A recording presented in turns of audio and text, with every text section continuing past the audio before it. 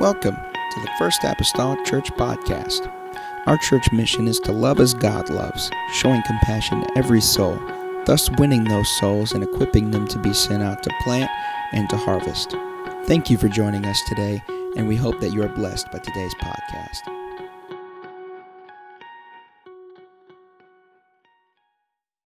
Revelation chapter number 3 and verse number 1. The Bible says, "And to the angel of the church in Sardis write, These things saith he that hath the 7 spirits of God, the 7 stars. I know thy works, that thou hast a name, that thou livest and art dead." He's basically telling the church of Sardis, he says, I understand that you have a reputation to be alive, but you're dead. He's talking to Sardis here. But then his advice is in verse 2. He says, "Be watchful and strengthen the things which remain, that are ready to die. For I have not found thy works perfect before God. Remember therefore how thou hast received and heard, and hold fast and repent. If therefore thou shalt not watch, I will come on thee as a thief, and thou shalt not know what hour I will come upon thee."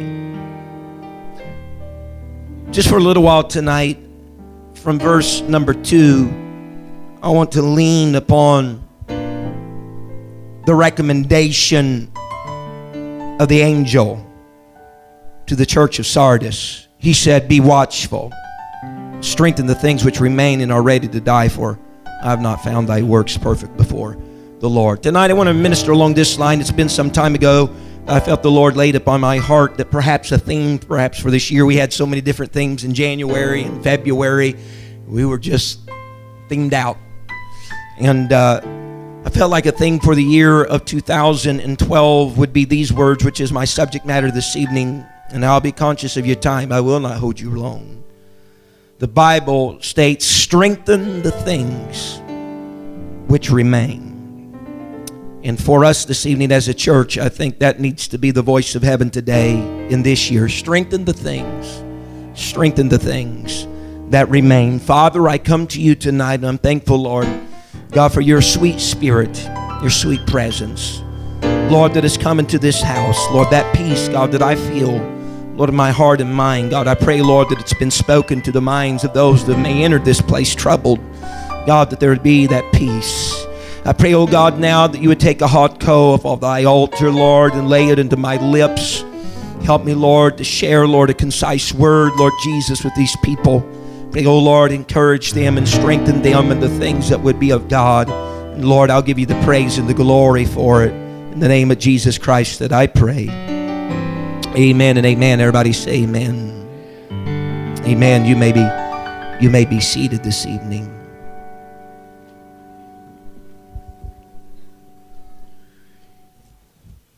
In speaking to the church at Sardis, they were peculiar among the other 6 churches that the angels spoke to in the book of Revelation, because at Sardis there is no particular list of a specified enemy. There is no internal enemy that they have. There is no external per se enemy that they have. There is no name calling. There are no liars as there were in some of the other churches. There was no Balaam or Jezebel spirits that were taking place. There was no deep secrets of Satan, no synagogues of Satan, no seats of Satan. This was happening a lot in the other churches, but this was not the case with the church at Sardis. Amen. The church at Sardis did not seemingly were contending with the worship of Caesar as that was in some of the other churches, or persecution, or there being great slander spoken against them. But they still had some difficulty in their life, and they were at peace, so to speak. Yet the peace that they had was seemingly, as he spoke to the church at Sardis, was that they had this reputation that they were alive.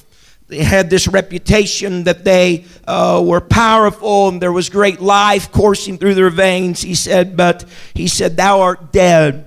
Whenever I begin to ponder this evening, it amazes me that the advice and the words that the angel spoke to the church that had a reputation of being alive yet were dead was not that they should start dealing with the dead things. His advice to them was not to go around to everything that was lacking life and everything that was dead and try to resurrect the dead things.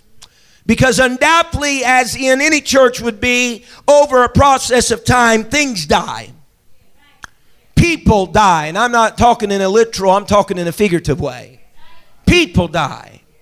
People come in and people go, and that seems to be the ebb and the flow of church, the ebb and flow of Christianity. It would be great because as I even recounted today, the number of people that even sat in our midst this morning, there are several of them who at one time darkened the church house door of Kingsburg Pentecostal Church or First Apostolic Church. There were many, a great majority of them that were here who had sat in these pews at one time. And so it gives us a picture of what things could be like if you always had just 100% retention that happened around the church.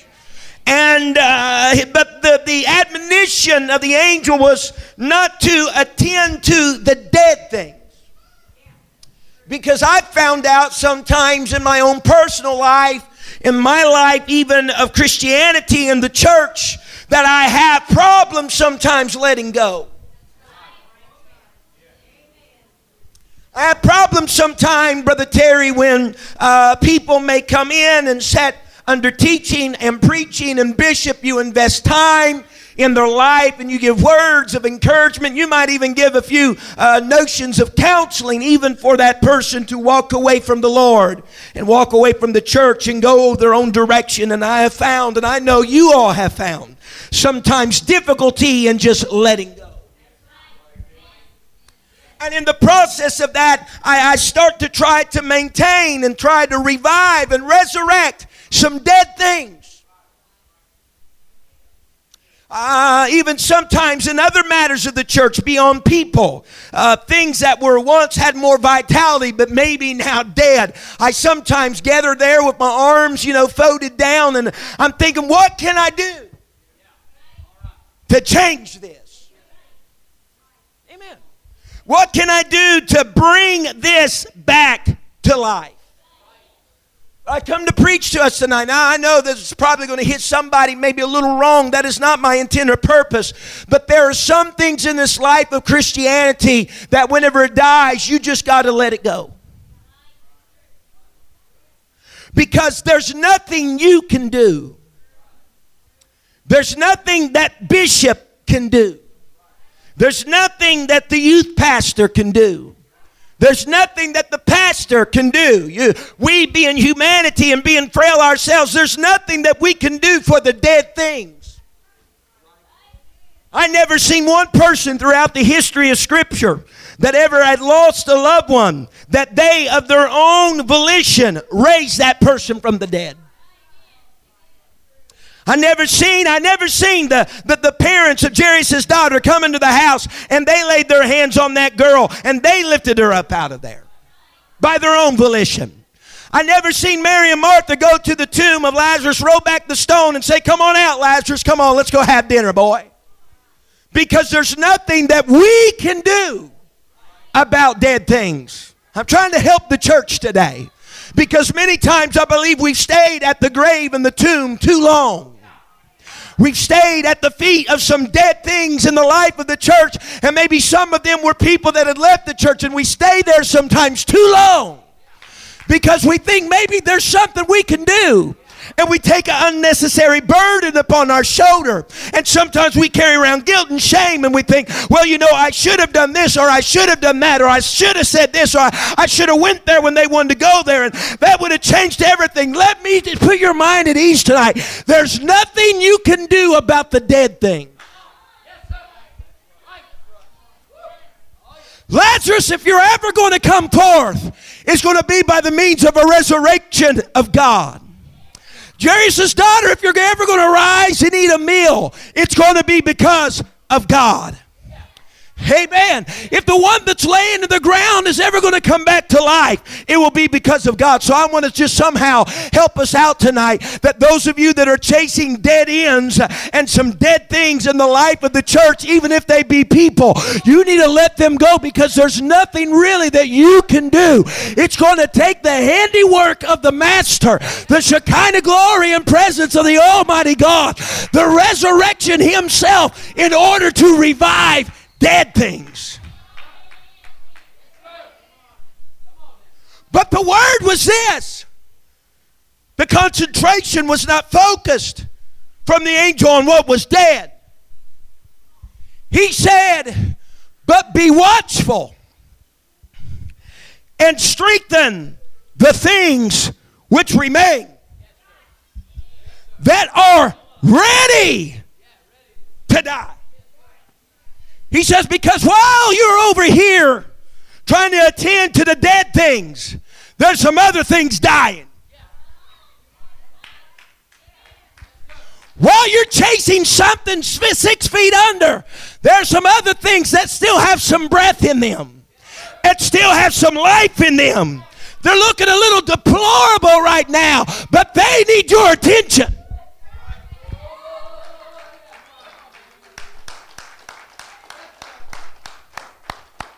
I'm calling us as a church, the First Apostolic Church for the year 2012, that we would take up the admonition of the angel of the Spirit of the Lord. And why don't we, for the rest of this year, just continue to strengthen some things that remain? Because there is still some good things that still have some vitality and still has some life around here that are not dead. I can spend all my time and concentration on dead things, and there's other things dying. Ladies and gentlemen, I say, if there's anything in your life that you see might be waning away a little bit, hallelujah, go to it, strengthen it, bolster it. Amen. If it's a prayer life, if it's days of fasting, if it's Bible reading, if it's worship, if it's not dead yet, but there's still some life there, there's still some breath there, let us concentrate on some things that yet remain. Someone say amen. Let's clap our hands unto the Lord.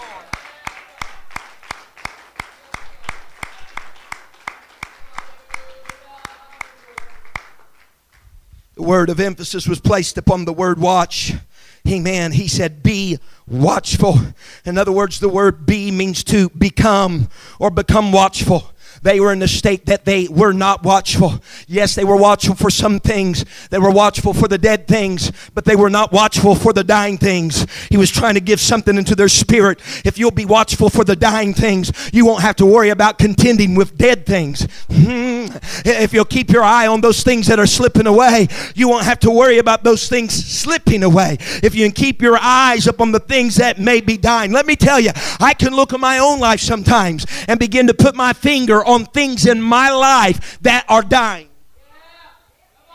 Oh yeah.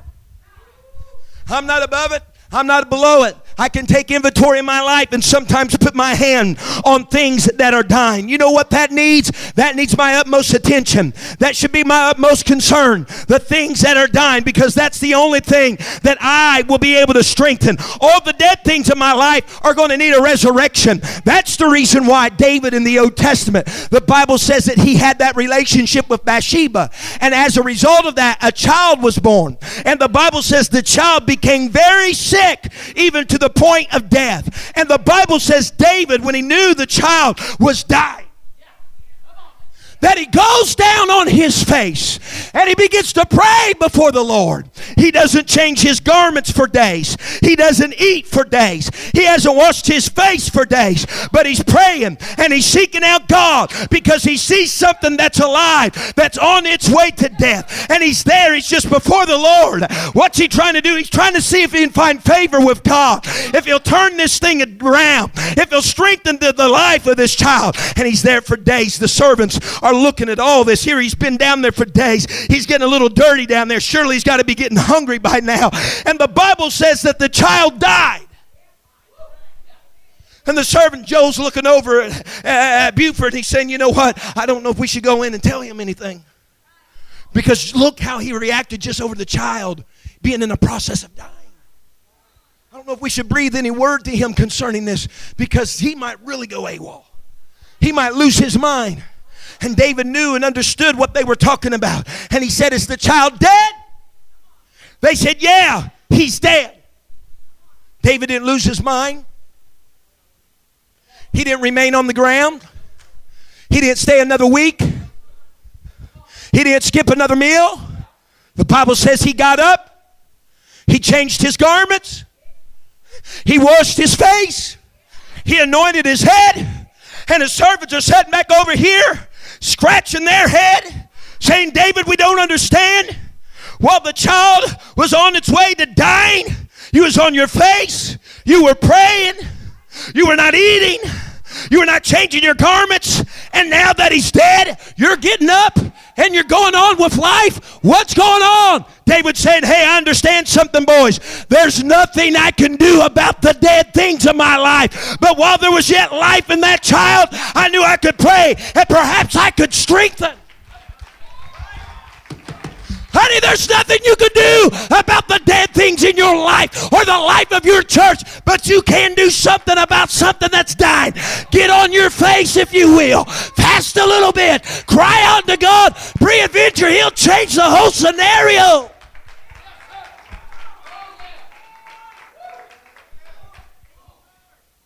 Seriously, I'm not trying to be insensitive. Not trying to be insensitive. But David knew. He says, it doesn't matter how much more I'm on my face right here. That's not changing what happened. He says, I got to go on. Look at this now. He said he had to go on. And you know what he did? Walk with me now, folks. He took that child that was born out of adulterous relationship. That was a representation of his failure. A representation of his past. A representation of his mess ups. And you know what David said? We're going to have to bury the boy. He says we need to have a funeral for my past. Yes, sir. All right. But he got up off that ground, goes sees Bathsheba, and says, hey, honey, I know we started this thing off wrong.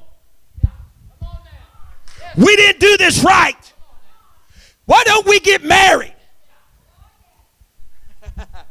So now David is burying his past and he's marrying his present. And now there's another child forming in the womb whose name is Solomon, whose name means peace. Hey man, you know what David was saying? I can't do anything about dead things, so I might as well bury my past, marry my present, and go on and have a future. Somebody hear me today. Somebody needs to get out a shovel today and bury some of the dead things and marry your present and go on and birth a new future for yourself. Strengthen the things that remain. I can't bring that boy back to life, but I can have another baby.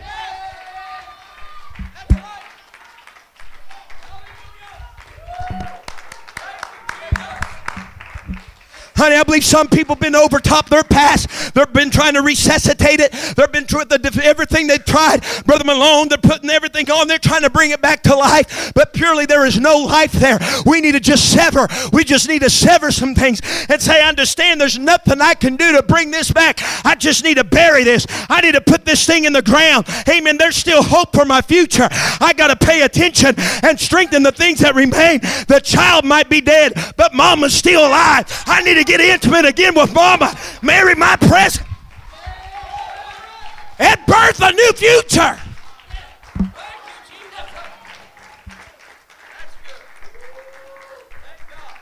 Someone say amen.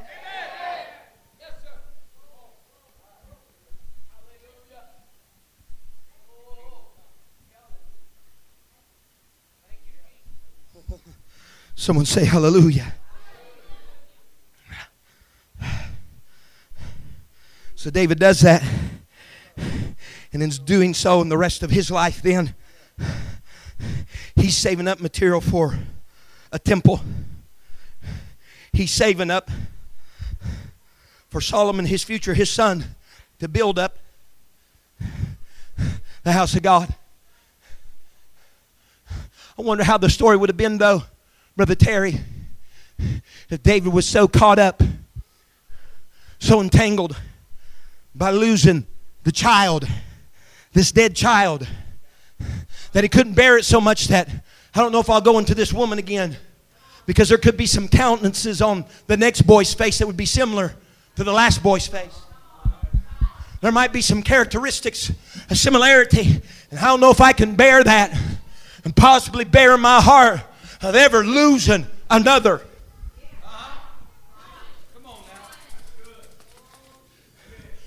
You know what keeps people from some of their dreams and some of their vision and walking down some of the paths? Because they've lost dead things down that path before. And all they contend with now is a fear that if I walk that road again, this is going to happen again.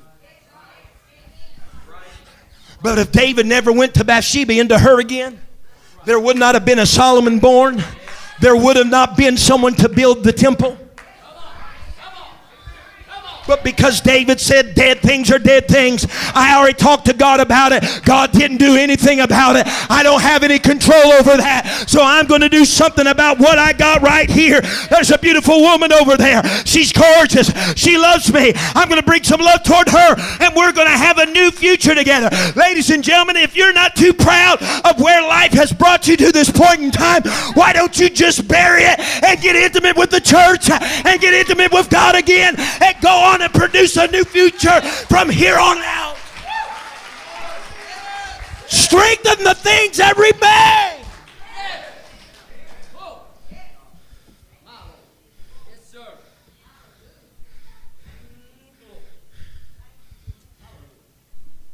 Oh, yeah. There can be some extraordinary power. I'm not going to hold you much longer, but there can be some extraordinary power in things that remain.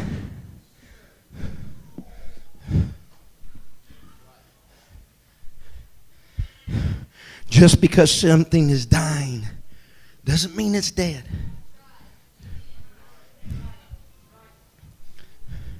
I shared with our leaders in the back the first Sunday of this month a little portion of an article a man had read of in the birthing delivery ward of a hospital. There was a child that was born greatly malnourished, greatly premature, and as a result of this, life was not very favorable toward the child as far as living goes. The parents had abandoned the child at the hospital because they had already come to terms, it's not going to last anyway. They had this abandoned baby and they had done everything they could do and nothing seemingly to help it out. But finally, an old school type of means and way of methodology, someone had the idea, so let's find a healthy baby and put it in that compartment with that premature baby that is dying. And they made sure that that premature baby and that healthy baby was constantly touching one another. And through a process of time, every vital sign of that premature baby that was doomed toward death started getting better. The heart rate, the eating, everything started getting better until it came totally out of that place of dying to a place of vitality and living and lived life. Why? Because it took something healthy and laid it beside what was unhealthy. Took something thriving and had it to put some attention on what was dying. And it strengthened the thing that remained. There's reasons that when people go through certain things sometimes, You'll find Bishop, I've seen him do it before. He gets a good old brother in the church and he'll grab him by the hand and he pulls him over. He pulls him over and he'll set him down by that one that's going through some stuff. What's he doing? Because he sees this person's having some heartache. They see the trouble they're going through right now. It's been a major pull. It's a great battle. It's a great trial. Wondering if they're going to make it through. He says, I'll go get somebody healthy and I'll set it down beside the one that may be unhealthy right now. And I'll let them strengthen the things that... That's the reason why we get Sister Sheila McGee. If another person in this church gets cancer, she'll come up here and start to pray. I'll never forget when Brother Bob Garrett came up here and they spoke that he was diagnosed with cancer. Sister Sheila McGee came up there. She laid her precious hands on his back and began to travail in prayer. Why? She had been there. She had walked that road. She knew that he was in a vulnerable spot, and we was just putting the unhealthy with the healthy and trying to strengthen some things. Some of his hope that remained, some of his vision that remained. God strengthened. I can't do anything with dead things, but I can strengthen weak things.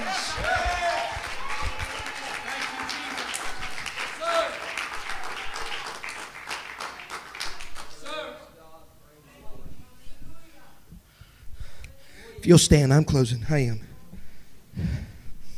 Don't get used to this type of stuff.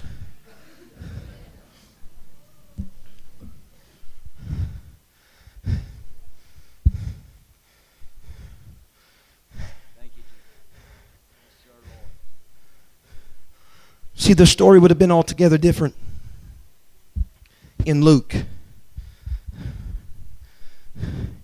if after the priest and the Levite walked by, the Samaritan came by and summarized the condition of the man who fell among thieves, the same as they. Bible declares that he was half dead.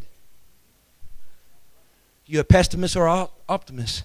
Was he half dead or was he half alive?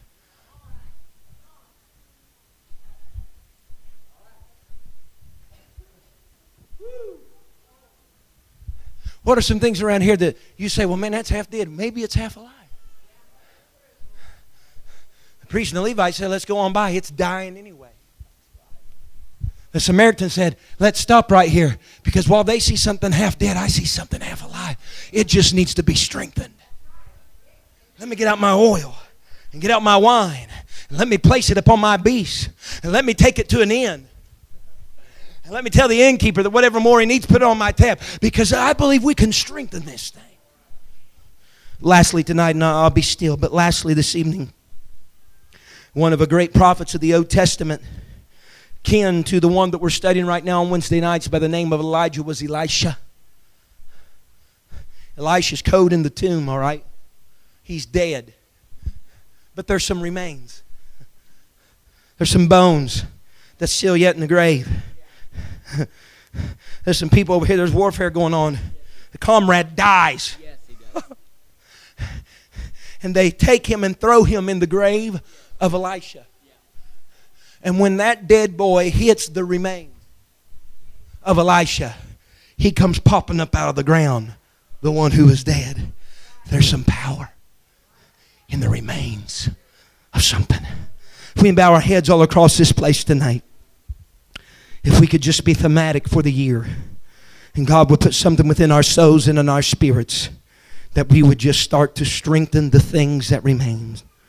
Please don't fold your head, fold your hands and bow your head and remain too long at some of the dead things, because there's nothing personally humanity can do about that.